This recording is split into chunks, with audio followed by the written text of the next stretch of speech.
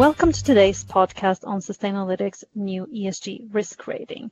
My name is Cecilia Chisana and I am a director on Sustainalytics' client relations team. A couple of weeks ago, we launched a rating that measures how well companies manage their most material ESG risks. Our guest today is Dr. Henrik Gartz, Executive Director on Sustainalytics ESG Ratings Products and Thematic Research Team. Henrik leads the team behind the development of the risk rating and is here to help me shed some light on this new ratings approach. Henrik, why did Sustainalytics develop the ESG risk ratings? Yeah, thanks, Cecilia, for this question. We developed the rating in response to market trends and needs and to the feedback we received from our clients over many years. And of course, innovation is a forward-looking exercise as well, which means that in the development of the rating, we incorporated our view about the direction the market and investor needs will be taking going forward.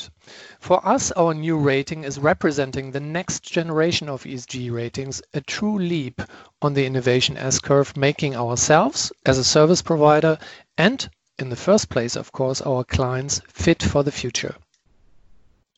So what are some of the features of the ESG risk rating that make it a next generation rating?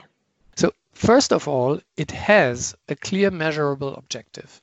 It intends to measure the potential impact of ESG issues on enterprise value. It is based on the notion of financial materiality and risk. It is, hence, forward-looking in nature and has been built for investors and for a variety of use cases and asset classes, including fixed income. It provides a measure of risk that allows us to make cross-sectoral comparisons of companies. An oil company, for example, can be directly compared with a bank. It is very granular in its determination of exposure by evaluating and selecting material ESG issues at the sub-industry rather than the sector level, and by taking the company-specific context into account in a systematic manner. We do this with the help of a beta approach, in analogy to the beta concept that is known from mainstream finance applications.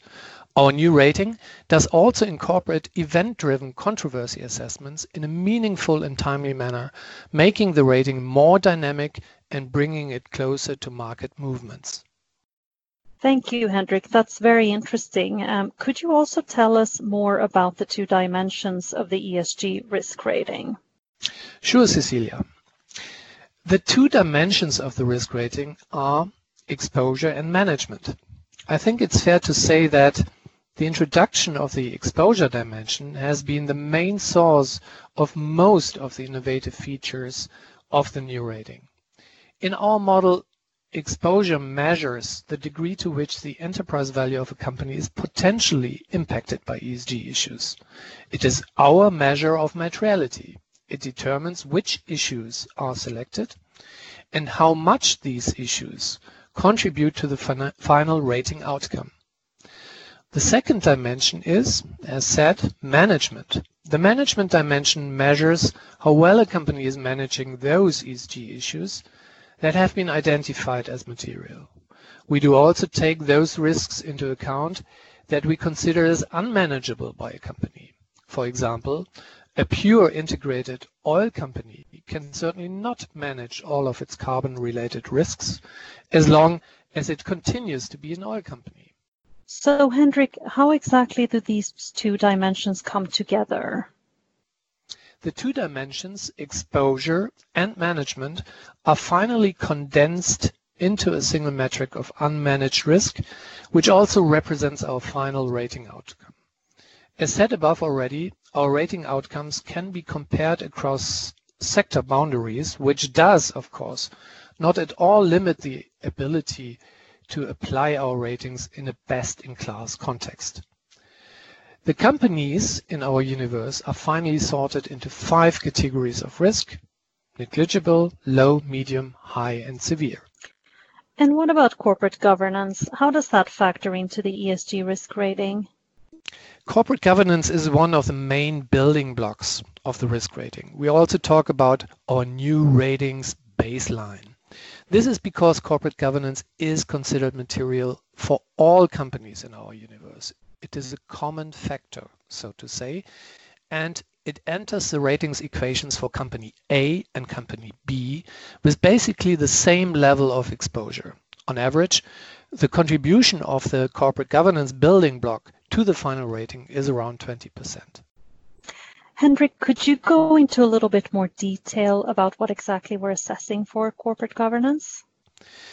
It is important to note here that we talk about a full corporate governance assessment that we have integrated into the new risk rating, also speaking to the needs of the mainstream market and of fixed income investors.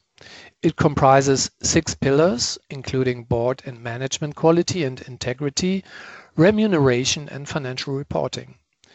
In the aggregation of pillar scores, we are taking regional and country-specific corporate governance perspectives into account. We believe that the comprehensiveness with which we incorporate corporate governance into our flagship ESG rating is unique and is one of the many features that distinguish us from our competitors. So your team is publishing a series of 3 white papers on the new ratings. In addition to digging into the methodology, the first paper also reveals some interesting results from portfolio backtesting and also practical application in the investment process. Can you share some of our key findings there? Of course, happy to do so. So we have backtested our new risk rating methodology by benchmarking portfolios that we formed based on risk rating outcomes against the market and 3 other risk indices, to be precise, a size, a value, and a momentum factor.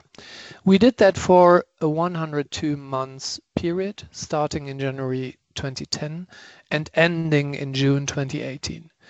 We worked with a global universe of companies and separately looked at the 3 main investment regions, North America, Europe, and Asia Pacific. All in all, we looked at 96 different long-only portfolio strategies, out of which 41 yielded statistically significant alphas, i.e. positive risk-adjusted returns, of up to 13.2% per annum before transaction costs.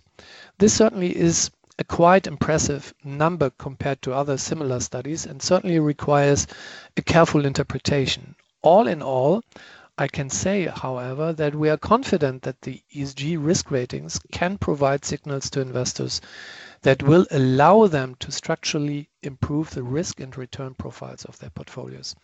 Hence, I can only encourage those who listen to this podcast to take a closer look at Volume 1 of our white paper series.